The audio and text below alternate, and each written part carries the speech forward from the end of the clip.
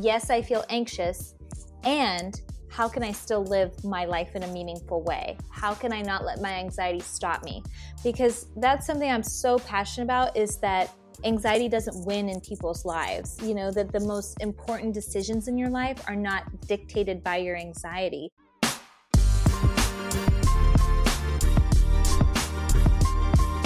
Hi guys, we're your hosts Jillian and Kaylin, and this is Teach Me How to Adult, a podcast on all the things you never learned growing up, like how to buy a home, manage stress, crush your love life, land your dream job, and how to love yourself more, because we could all be a little kinder to ourselves. We're still figuring out how to get our shit together, so we're calling in the experts and the hustlers for some real talk and legit tips on how to live your best life. Adulting isn't easy, but we got you. Hi friends, we are so excited about today's episode, and I know we say that every day, but like this one we are super stoked about because we are diving. Today it's real. Today we are diving into all things anxiety, which is a topic we haven't really gone into on its own. It comes up in almost every episode because you and I. Yeah. Hello, my name is Kaylin. I suffer from anxiety. We have some, welcome to our club. Yeah, welcome to the club. The price of admission is heart palpitations and nervous sweats.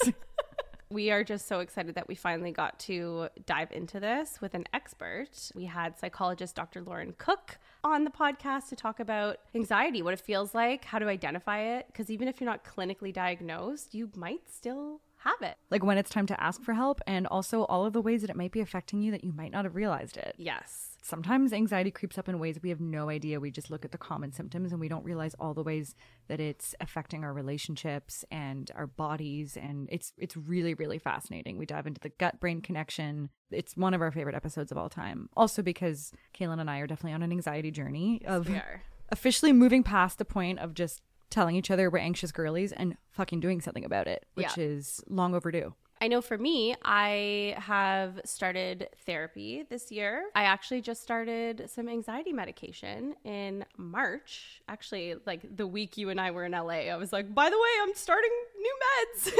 You were one zen motherfucker. It was awesome. I highly recommend. No, but like talk to your doctor, see if it works for you.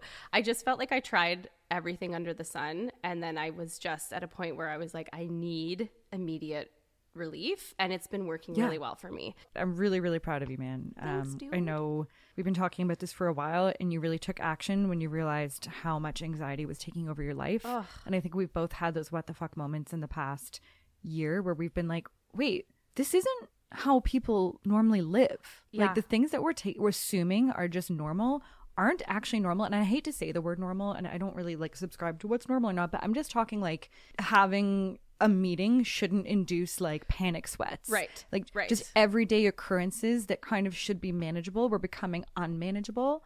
And I think that's when we realized, okay, something's got to give. And you with the new responsibilities of being a mom and like so many other things on your plate, you really took action. I'm really, really happy for you. And I certainly have noticed a difference.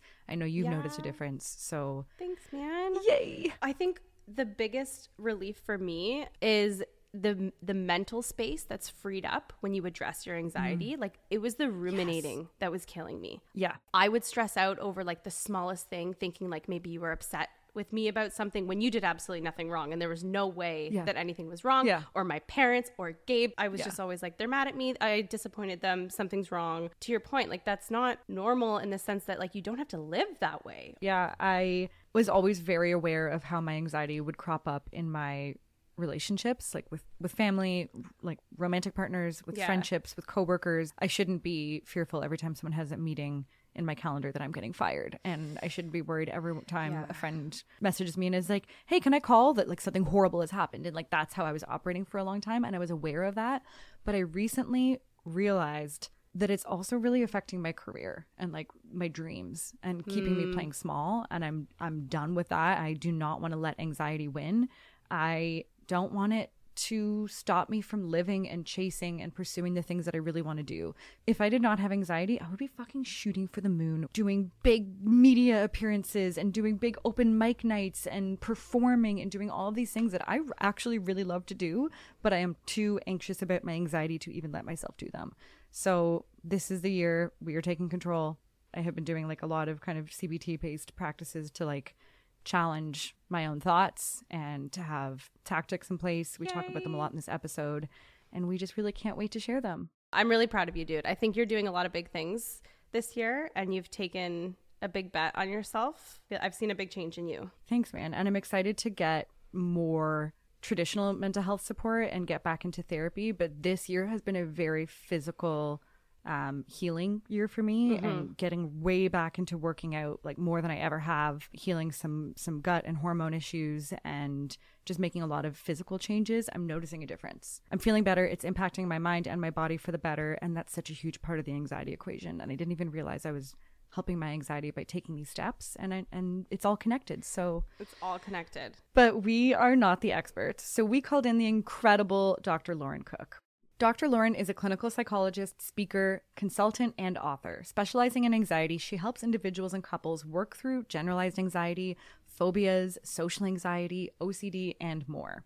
Integrating positive psychology, third-wave psychological tenets, and neuroscience to inform her evidence-based teachings, she truly is one of the most holistic practitioners I have ever encountered. I have so much respect for what she does. She runs a private practice in California called Heartship Psychological Services and has her own podcast called The Boardroom Brain. She's the author of Name Your Story, How to Talk Openly About Mental Health, and The Sunny Side Up, Celebrating Happiness. And she is about to release her latest book this fall called Generation Anxiety, a Millennial and Gen Z guide to staying afloat in an uncertain world. You also might have seen her on TikTok, where she spreads approachable mental health advice to her hundreds of thousands of followers, or in her features on the New York Times, Forbes, NBC, and Psychology Today. And she recorded this episode after having a baby 8 weeks ago. So props to you, Lauren. Teach us how to manage our anxiety, Lauren.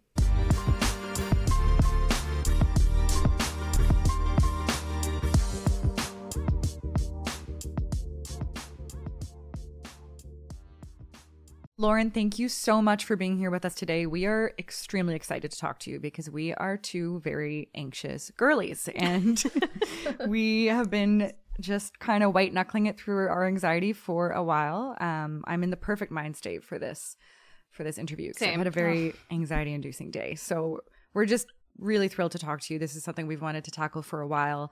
And we wanted to start off by asking you why you think that millennials and Gen Zs are the most anxious generations in history, it seems. What's behind this shift in mental health? Yeah, and it's not just it seems, it really is. Like, we are finding in the data that people are definitely experiencing more anxiety and intense levels of anxiety. You know, I think really it's what's happening collectively as a society. I mean, there's so many things right now that really feel out of our control. You know, here in the States, when we look at gun violence, that's a huge, 75% of people in the US alone say that they feel unsafe every single day. That's really concerning. And you also look at the fact, I mean, before we hit record, right? Jill was saying, like, I may lose the power because we're in like a crazy rainstorm. Climate change is a big thing that's really stressful for people. It's 100 degrees here in LA today. So there's just so many things that feel out of our control. And that's just on a collective level, right? Like, I think personally too, we're struggling more financially than previous generations did. We feel lonelier than ever. Yeah. There's just a lot of reasons to be anxious. So it's understandable that people do. Yeah. And I do think it's magnified by social media as well. And I know everyone likes to blame social media for everything. I love social media. I think there's so many great things about it.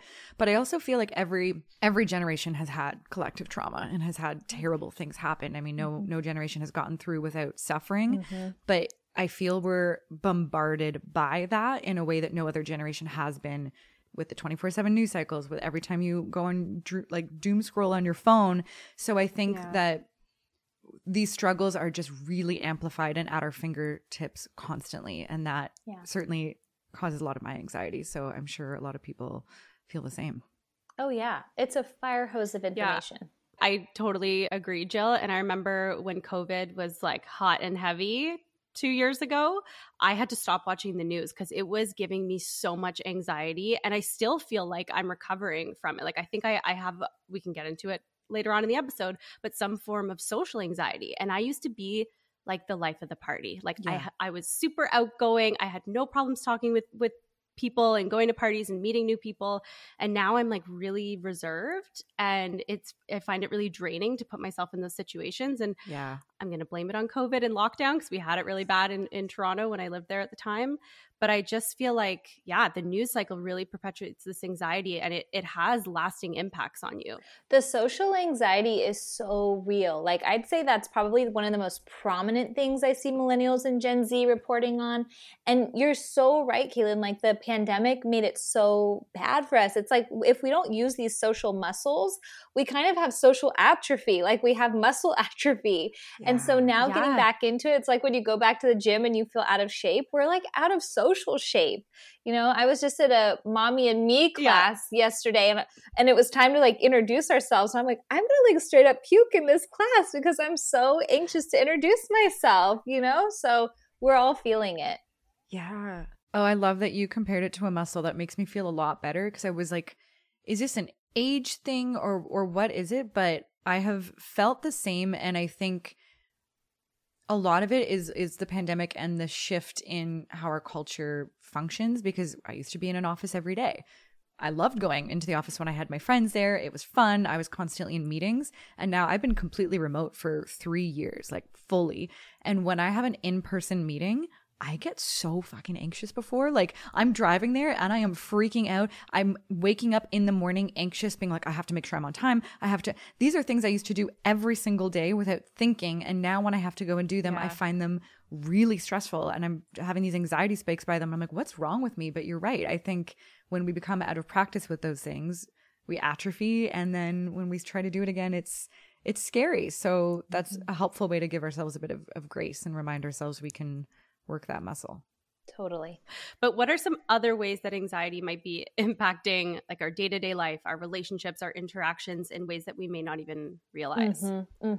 Well, I think there's a reason that people are so fascinated by attachment theory right now, right? Anxious attachment, secure attachment, avoidant attachment. These are all buzzwords that we're seeing a lot online right now, and for good reason. I write about that a lot in Generation Anxiety, because many of us have anxious attachment where we kind of cling in our relationships, likely because we are having a hard time meeting people, quite frankly. You know, a lot of people are having a hard time dating, meeting somebody that they really connect with. So sometimes we really just cling to that one relationship that we're getting in our lives.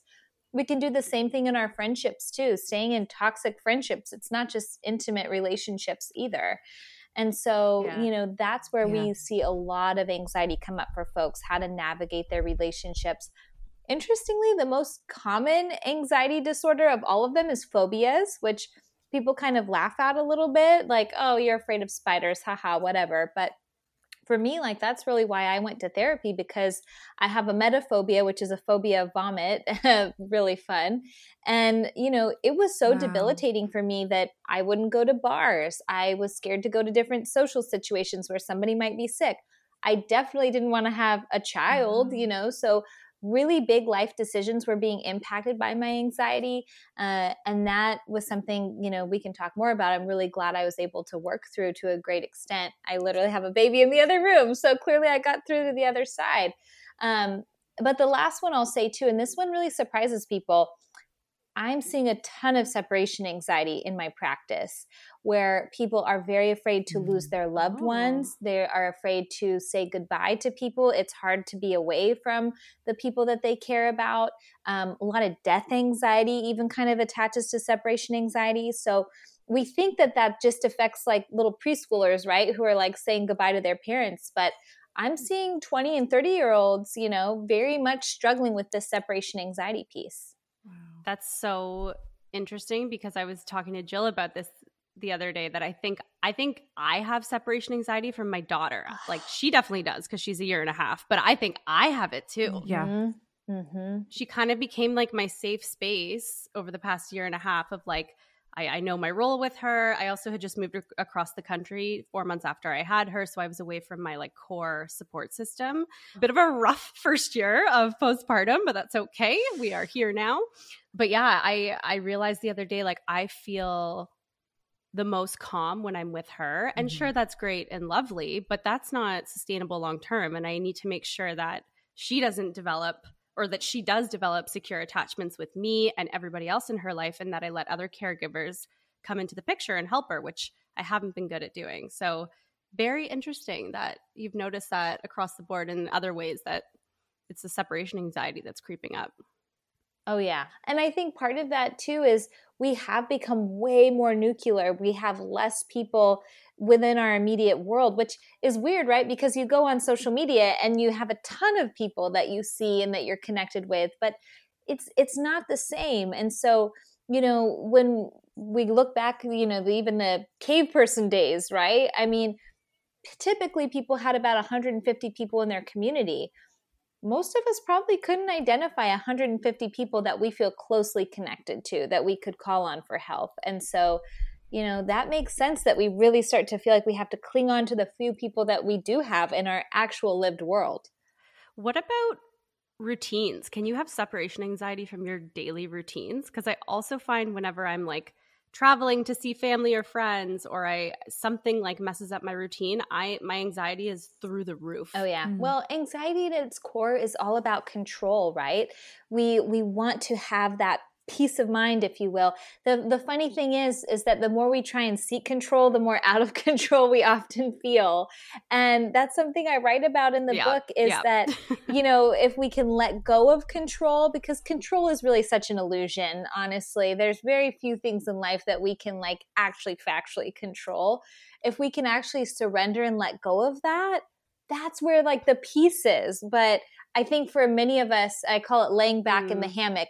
Many of us are afraid to do that trust fall of like, are you sure things aren't shit's not gonna hit the fan if I like really let go of the control I want in my life? So it's interesting, right? We also heard someone recently say that like anxiety is very much tied to avoidance. I thought that was interesting too. I'd never heard it put that way. And I was like, whoa. Oh, it's all about avoidance, right? Because when you feel anxious, you want to run away. I've really seen the avoidance piece with a lot of clarity since I heard that too, because a few weeks ago I had to have like a few difficult conversations in a row with people, and the amount of pre-anxiety I had leading up to it, like I put myself through hell just agonizing over what I was going to say and how are they going to react and what's going to happen and how am I going to do this, and like I was so stressed, I was anxious to the point of like nauseous, and I was avoiding it, I was drawing it out, and every day I wouldn't deal with it, every day I wouldn't send the message, every day I wouldn't make the call. And I just put myself through way longer of a period of dwelling and avoidance and anxiety. And as soon as I did it, it was fine. And everything was fine. And I felt so much better. And I'm like, avoiding this created so much tension and unnecessary just suffering in my life. Whereas if I had just like dealt with it as soon as I realized I needed to deal with it, I could have skipped most of that anxiety. Maybe had a bit of jitters before I make the call. But it was a lot of it was self-induced. So yeah, that anticipatory anxiety is, like you were saying, Jill, I feel like 9 times out of 10, it's so much worse than the actual thing. But that anticipatory anxiety is really powerful. It's like all the worst thoughts that the brain tells us that it's going to be this epic disaster. And that's what's hard about our human brains, right? They tend to skew negative and they tend to be ruminative. So it's like this, you know, hamster wheel of negativity in our brain. Not many of us are filled with those optimistic thoughts of this is going to go great. You know, it's usually the opposite. Yeah. And it's our brains like just trying to protect ourselves and be like, we're going to just like identify the worst case scenarios so that you're prepared and we can keep you safe. But then sometimes believing our anxious thoughts takes over and then here we are. Are there different like categories? I mean, you've mentioned phobias and attachment anxieties, but then you also just said like anticipatory, which is a good way to classify that. Like, are there different buckets of anxieties that people should kind of know about to help figure out where their issues are? Yeah. I mean, if we're going textbook here, like with a diagnostic statistical manual, you know, you do have your quote anxiety disorders like generalized anxiety. That's when we tend to worry about anything, everything, and the worrying can really feel out of control. You've got your separation anxiety, for example, phobias, panic attacks. I'm no stranger to a not so fun panic attack, and that can really be a diagnosis, as well as agoraphobia, people who really can't leave their home because they're so afraid of having panic, things like that. interestingly, because I think a lot of people think OCD and anxiety have a lot of overlap, which I personally think they do, that's in a separate category of the DSM entirely. So in OCD, in that category, you have things like body dysmorphia, tics, things like that, where you're seeing more of those ruminative behaviors where you're engaging in repetitive acts oftentimes. Hoarding, for example, is in that part of the DSM too. So it's interesting how they're separate categories, but I do think there's a lot of overlap there. I also wanted to talk about the gut-brain connection because this is really fascinating. People are starting to talk a lot more about it. I know you're shedding a lot of light on that in the work that you do. Can you tell us about why we should be doing blood work and how nutritional deficiencies can impact our anxiety? It was so important to me in writing Generation Anxiety to not just talk about the neck up approach, but to really talk about the whole body healing anxiety, because anxiety is such a physical experience a lot of times. It's not just in your head, right? You get the nausea, headaches, body aches. It's a physical experience. So for us to neglect the whole body, we're missing a big piece of the conversation. You know, it's interesting when we look at this gut-brain axis connection, like 95% of the serotonin in our body is housed in our gut. And actually, we see a 60% overlap between anxiety disorders and IBS. So oftentimes people who have IBS and any kind of stomach troubles, they very likely will have an anxiety disorder diagnosis as well. And the brain is literally getting messages. My gut isn't well. That sends more cortisol from the brain, which then aggravates the stomach. So it's like this vicious cycle. You know, for me, I credit my naturopath so much to healing my anxiety because I was having constant panic attacks. I couldn't go out to restaurants. I would have panic attacks on planes. I mean, if you have panic attacks, you know that they can just intensify and amplify. And so I started going to this naturopath. She had me do my blood work. We saw I was deficient in vitamin D. My magnesium levels were kind of off, B12. I started taking a tonic that she had me go on and some supplements. I haven't had a panic attack in like 3 years. I feel like a different person. Wow. I recommend people to her all the time because I'm such a believer in how if you can heal your gut, you will be amazed at how your brain will start to shift too. And the place to start out is with the blood work piece, right? Because a lot of us, we're just missing that piece of data and it tells you so much about what's going on. So those deficiencies that you might have if you're, you know, deficient and need to take supplements or something like that, those are causing a chemical reaction that's triggering like stress hormones, essentially, that might be causing anxiety? Exactly. It releases that cortisol. And what's really interesting, because I have a lot of clients where they wake up in the morning and they throw up, for example. They feel super nauseous in the morning. Yeah. Well, interestingly, it's called the cortisol awakening response. Cortisol's highest in the morning, and it's so inflammatory for our gut. And what's fascinating is somebody can start taking something like an antidepressant, a serotonin reuptake inhibitor, for example. I almost always see it. The nausea goes away for people because it's really recalibrating that serotonin in the body. So they're less likely to feel nauseous. It blows my mind, you know? So yeah, we really do see that when people get their gut health in check, whether it's cutting out alcohol or cutting down on alcohol, since that can be so inflammatory. And I talk about all this in the book, the vitamins to look into and the foods to eat. And I don't want to say avoid or cut out because I like to be very food positive, but, you know, to really start to make shifts in what we're putting in the body, because food, you know, can be medicine for our bodies, and sometimes it can be at worst poison for our bodies too. And we have to be mindful about that. Yeah. Alcohol especially is something that both Jill and I have been trying to be a little bit, very mindful of this year, because we've both noticed that after we drink, we can feel pretty down. Like it depletes the anxiety spirals. It has a ripple effect. And I think that's one thing that I've noticed. I haven't been able to do a deep dive on food yet, but I'm sure the late night ice cream isn't helping any of my problems. Since I was a child, I wake up nauseous every single morning, truly, to the point, like, this is a TMI moment, but like when I brush my teeth, I gag, like no matter what, because I'm so nauseous in the mornings. And so I don't eat until noon because I can't stomach food in the morning. it's the worst.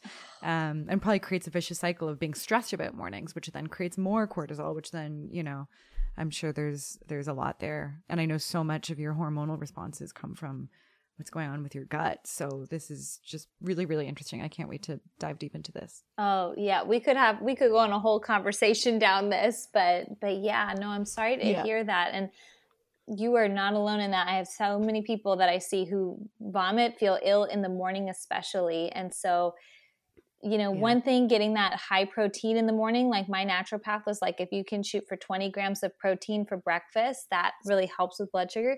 It's hard though, right? If you're so nauseous, you can't get anything down. So yeah, it creates that vicious cycle. If someone hasn't been to a therapist yet and is having anxious thoughts and feelings, like how can they pinpoint the root of what's triggering it? Well, that's what I'd say therapy is really good for, is figuring out like, why am I feeling anxious? Because that can really be a deeper dive. I mean, I didn't really figure out for myself, right, that my emetophobia came from my mom having breast cancer when I was 2 years old. That's like, so therapy can be a good place to figure out like why the anxiety is there.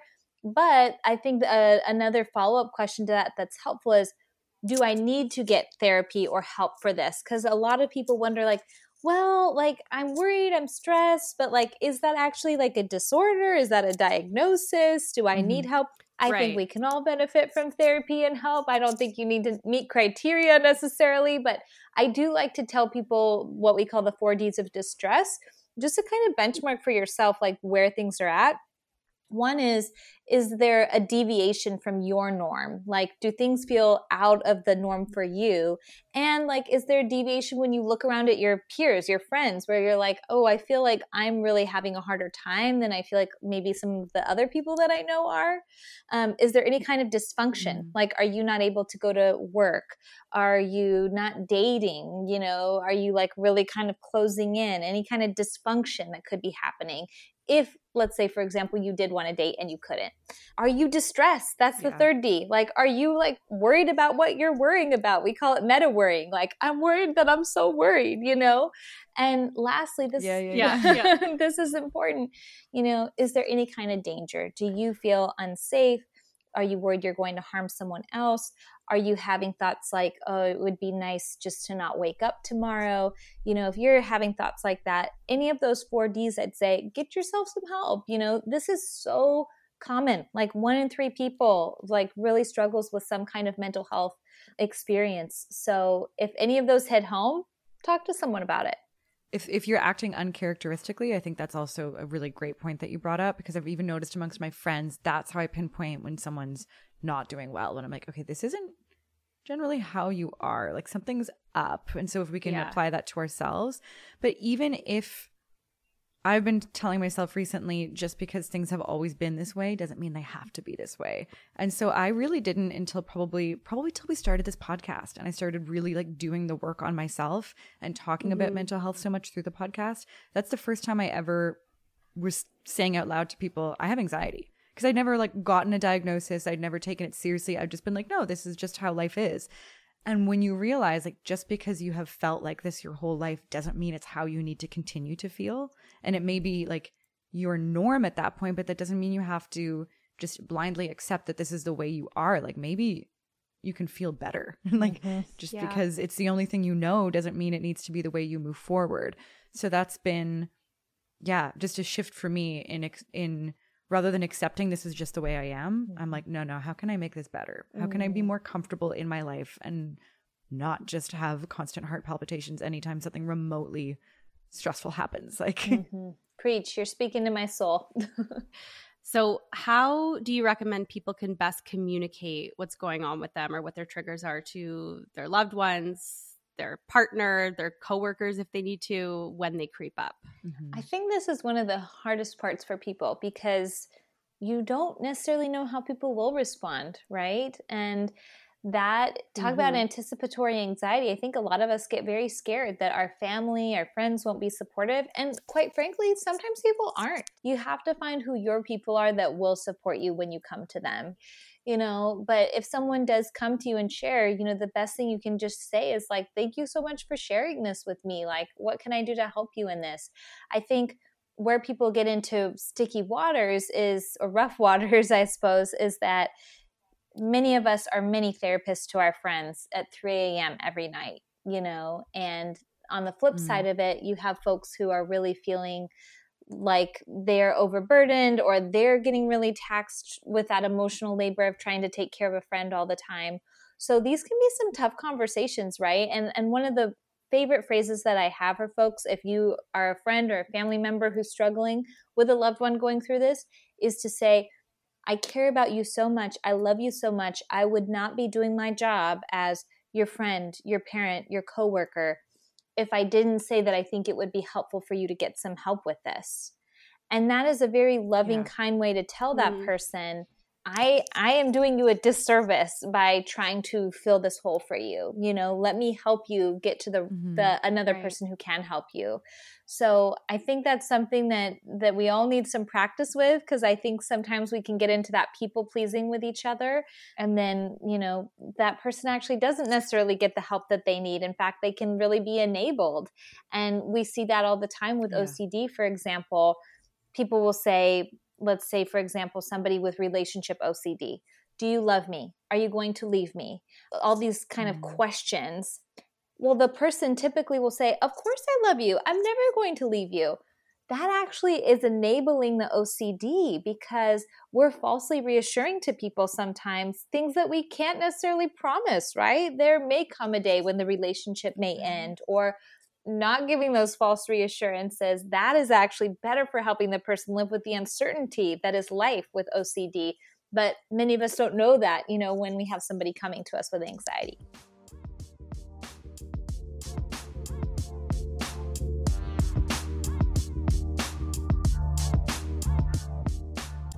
And in terms of like specific triggers, I guess to me, they kind of feel like boundaries. And so it's, I think, important to communicate what might bring up a lot of anxiety and stress to the people around you, so that they can be like, oh, I understand what's happening. Yep.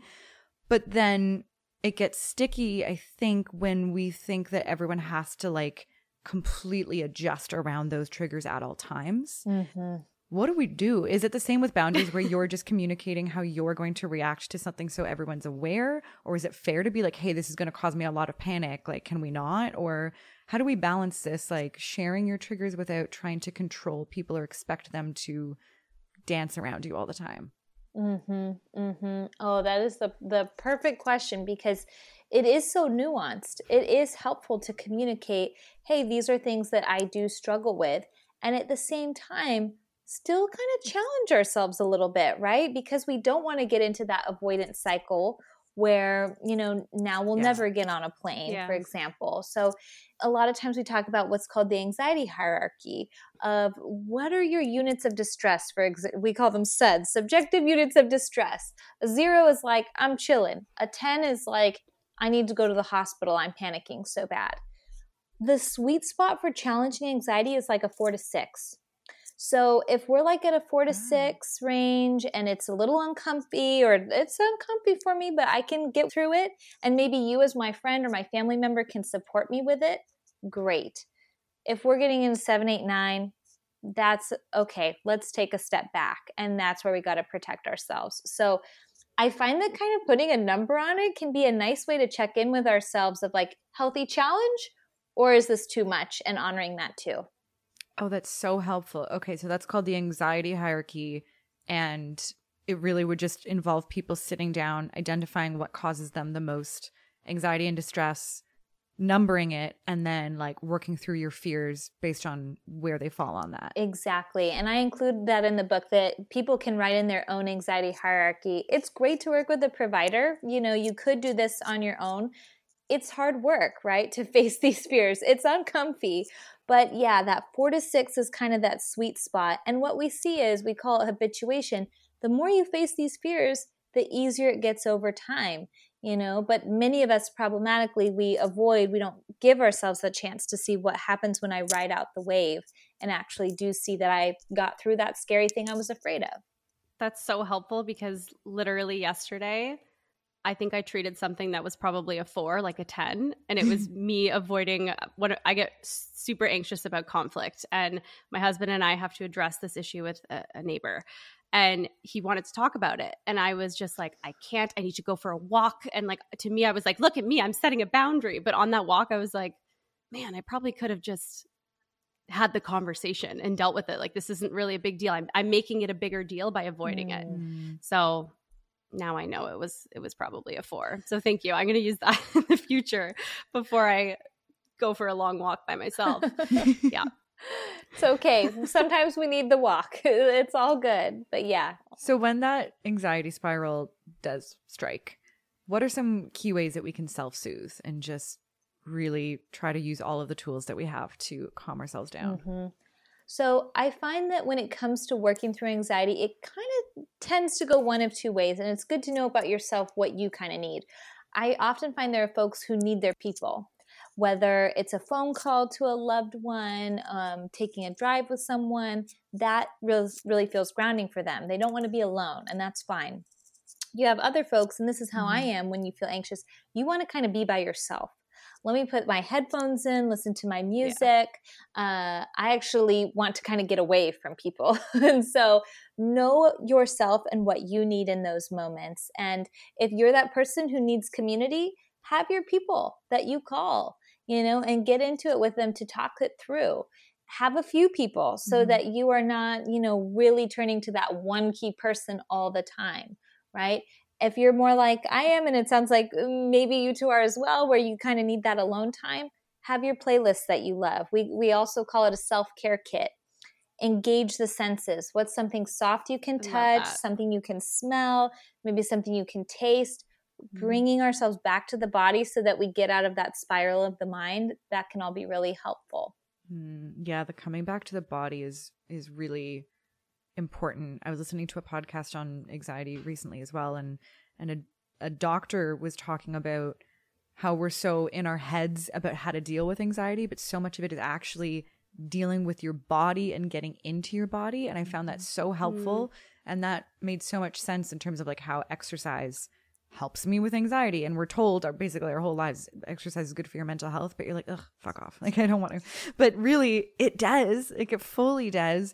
And I think all of these physical things are really helpful, like the box breathing, if breathing helps you, and then it's not even like, oh, go meditate. It's like, no, just literally focus on numbers and breaths. And it's like very logical and something you can easily do. And I know a number of my friends with anxiety also will change their state in terms of like holding ice or taking an extremely cold shower or doing something just weirdly physical that like helps bring them into their body. And I think that's a really accessible tool for people who just need an instant, kind of snap out of whatever they're spiraling about. Yeah, I write about this, that there's been a lot of research about how even shaking in the body is so restorative. Like if you go on YouTube and you watch a polar bear, for example, who's been stunned, their whole body will shake as they come out of that state. Even women right after they give birth, there's often shaking because the body is equilibrating. Oh, wow. Interestingly, we as a society are so like, don't shake, don't cry, control your body at all costs, be stiff. And the body is like, no, I need to move. So that's why we like to dance, like you said, exercise, shake it off, right? Even like that, if you do like a ballet bar class, right, and your muscles shake, that is so, so good for anxiety. So embrace the shakes. It's actually really, really good when we're feeling anxious. Oh my God, I wish I had spoken to you earlier, because I was just emceeing a wedding, and I, despite public speaking my whole life, have developed a huge fear of it. And I was super anxious, but I also have realized that my anxieties aren't about the speaking, they're about shaking. And so like my anxiety has become the anxiety. Like I just, my only concern and focus is I don't want people to see how scared I am. And then I get more scared. And it's like, it's not even about the delivery, the content, the getting up there. It's purely become this terrible anxiety I have of people seeing my body shake. And I fucking shake like a leaf. Like it is quivering in the wind. And so I was like, I need to make sure there's a podium. I need to make sure I'm not holding anything. I need to make sure that nobody sees. And I was so fixated on the shaking. And that has become, I think it holds me back a lot, because even when I think of like what we want to do with this podcast, like we want to do live events, we want to do all of these things. And I'm like, what am I going to do if my nerves start to show and I'm like freaking out about it.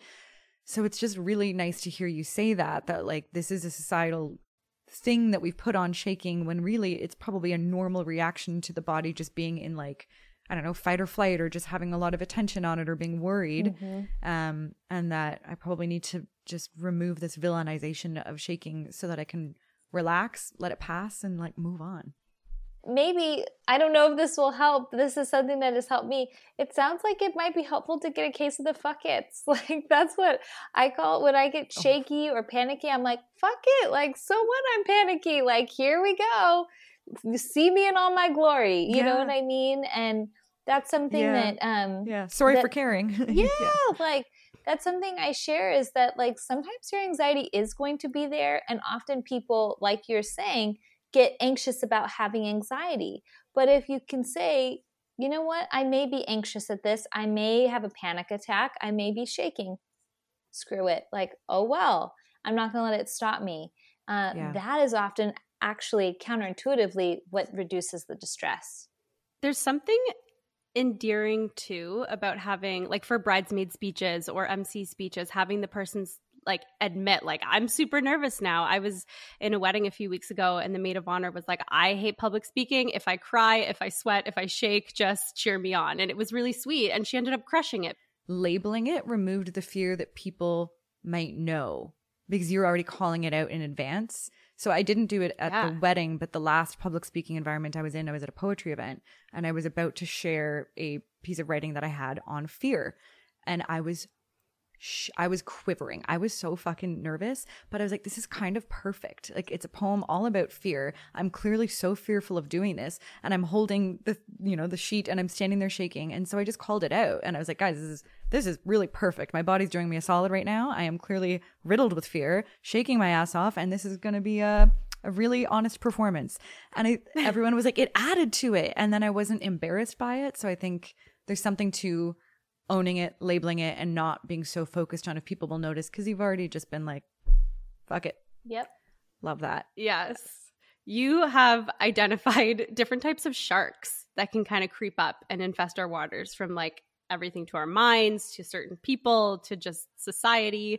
Can you tell us more about these sharks? Yeah, it's funny when I speak with companies, sometimes I literally put on my like little shark hat. I do talk about the 3 different sharks, and I'm curious to hear you say which one you feel like is the most prominent, maybe for each of you.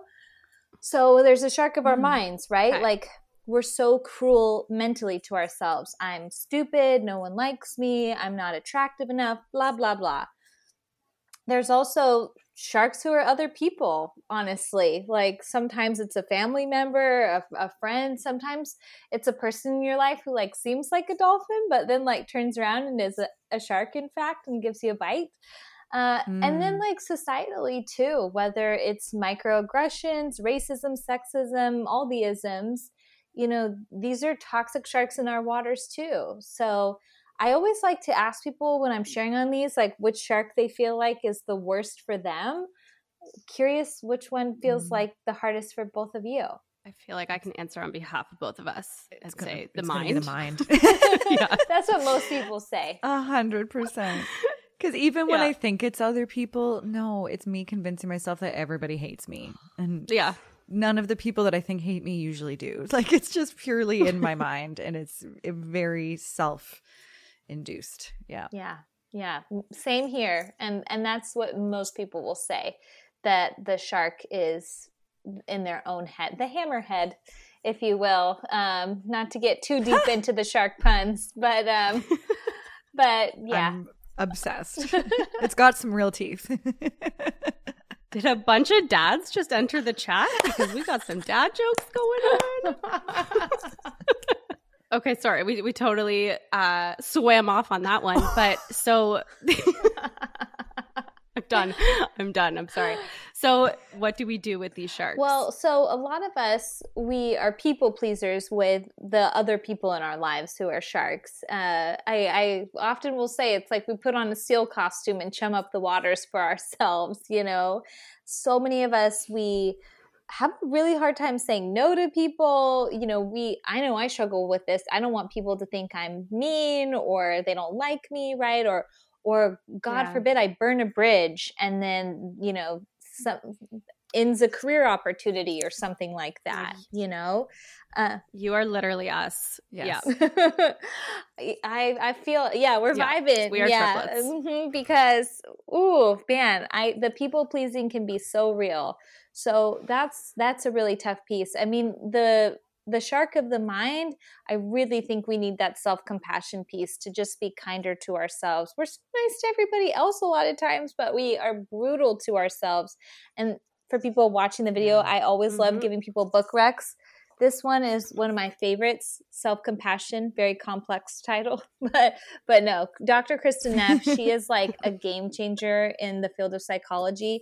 And she talks all about like just how to be kinder to our mind, which sounds a very basic concept, but most people have a really hard time practicing self-compassion. And I always will say to clients, just try for a day. See what happens if you're kind to yourself, because people are convinced if I'm kind to myself, wheels are going to fall off the cart. I'm going to be lazy. I'm going to be apathetic. But we really do see that when we are kind to ourselves, we actually perform our best rather than when we should on ourselves, Yeah, 100%. So outside of therapy, because you can talk a lot about inner child in therapy and deal with a lot of that. But for those who either aren't doing therapy for whatever reason or need something in addition, what are some ways to work on your anxiety yourself? Well, I come back to it again. Get the blood work done. That's very important. But in the book, I list over 100 different ways that people can do their own self-healing work that doesn't just include therapy. And I was just posting about this on Instagram because, I'm a therapist. Obviously, I love therapy, but it's not the only thing that we can and should do. And we have to move past this westernized lens that therapy and psychiatry are the way to go, right? Like even naturopathy, I never heard in grad school one mention of, nutrition, supplements, how that impacts. There was no conversation around that. And it's great that our field is very focused on evidence-based treatments, but I think that neglects a lot of cultural experiences for people where, let's say, acupuncture is hugely healing for you. I did acupuncture for the first time during my pregnancy. Holy cow, I've never been more peaceful. It did not turn my breech baby, but that is okay. And I said to my acupuncturist, I'm like, is it normal to feel high after getting acupuncture? I was blissed out. And she's like, yeah, we call it getting acu-stoned, because it would just I want that. Go for it. I was shocked how at peace I felt after. Yeah. And I love, I come from a journalism background, so I love an evidence-backed strategy, but I also think sometimes science is still catching up. Sometimes a strategy could work and they just haven't done conclusive studies on it yet. So I think we can't, or they haven't prioritized it because it's not profitable and they don't have the funding. So I'm starting to now see that maybe I was too married to the idea that everything has to be academically researched for me to care enough to try it. And now I'm no, there's a lot behind the scenes that goes on to even allow a lot of that research to happen. I do know that when I've done intense breath work, I've had insane releases. I was totally fine. And next thing you know, I'm bawling on the floor, things coming out that I didn't even know needed to come out. And I felt so light after. I really like what you're saying about kind of marrying, Western and Eastern practices and reaching for different cultural practices, not just what the doctor might say, because a lot of doctors aren't properly trained in nutrition even. So there's a lot of missing links. Well, and things are really coming full circle. I mean, this isn't in the book because we couldn't get through legal, but, even look at MDMA and psilocybin, mushrooms. For so long, that was oh, no. They're doing studies with the Veterans Administration, testing this. So it's fascinating to see how things shift. And that's why I really think take a client-centered approach for yourself. What works for you? And if that provides you healing, that's the ticket right there. You talk in your book about empowered acceptance. How can we use that principle in our everyday lives to soothe our anxiety? Yeah. So that kind of ties back to that piece we were talking about, accepting the anxiety, a little bit of the buckets, if you will, of I feel anxious. That is okay. Don't run away from it. Don't put your head in the sand and say, la, la, la, I don't want to face my life. Acceptance is not apathy, though. Acceptance is not giving up. And that's that empowered piece that kind of supercharges the acceptance, if you will, that says, yes, I feel anxious. And how can I still live my life in a meaningful way? How can I not let my anxiety stop me? Because that's something I'm so passionate about, is that anxiety doesn't win in people's lives. You know, that the most important decisions in your life are not dictated by your anxiety. Maybe you say no to something for other reasons, but not because you're anxious. So that's that empowered piece. And talking about that collectively too, how we can all come together to make these changes we want to see in the world. You know, as we hear these terrible things in the news, to not just say, well, that sucks. Okay, what can each of us do about it? A little bit, you know, so that we don't feel like this is all just happening to us. Oh, that's so powerful. Shifting out of a bit of a like victim mindset and into like, it's not just happening to me. I have a role to play in this. This is happening, but I can also forge ahead with it. Exactly. I really love that. And you obviously did that because now you have a beautiful baby boy that's sleeping in the room next to you, and you got through your fears. So that's very, very exciting. Facing all of these fears has been so transformative. Like I'm only 8 weeks in, and it's like the best thing that's ever happened in my life. And it's like, thank God I did not let the anxiety decide, you know, that I couldn't be a parent. Wow. Yay. Oh, I'm so happy for you. Thank you for sharing that. So one question we always like to ask our guests is, what's one thing you wish you had been taught in school? I wish somebody taught me more about financial literacy, taught me about money, because I feel like growing up, no one taught me, sorry parents, but I feel like I never learned in school about investing, saving money. And I just feel like as a woman, especially women, we need to be talking about this more, because that's a part of anxiety too. If you don't feel like you're financially stable or feel like you can financially thrive, that's going to be very stressful day to day. And so that's something I'm passionate about too, is talking more openly about money with women, because I really think it's something missing from the conversation. Well, thank you so much, Lauren, for all of the amazing advice, inspiration, support, and validation that you have just given us. This has been such a good chat. I honestly feel better and lighter for it. So thank you. And please share with everyone where they can follow you and find you and everything about your new book. Congratulations, by the way. Let everybody know. Awesome. Thank you so much. I feel lighter too. So such a joy to get to be the triplet in our conversation today. So folks can find me. I'm on TikTok and Instagram a lot at Dr. Lauren Cook. Generation Anxiety is coming out September 19th, and that's available wherever you like to buy books. If you love books, join us for the Brain Health Book Club. I pick a book every month related to psychology and personal development. We almost always have the authors join us, which always blows my mind that they're willing to jump in, but it's really fun. And I have my own podcast too, The Boardroom Brain, where we talk about the psychology behind career success. I'm excited to connect with folks. You can go to drlaurencook.com to find everything else you might need. We really hope this episode helps you manage your anxiety and work with your body and your mind to help you feel your best. We'll leave you with a quote from renowned writer Khalil Gibran. Our anxiety does not come from thinking about the future, but from wanting to control it. So wise. That's what he said.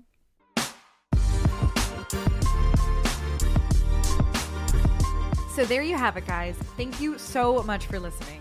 If you like what you heard today, it would mean the world to us if you would subscribe and leave a comment or a rating. And we'd love it if you would share this with your friends by screenshotting the episode and sharing it on social by tagging @TeachMeHowToAdultPodcast. And DM us with any topics or guests you'd like to hear on the show. See you next time. Bye!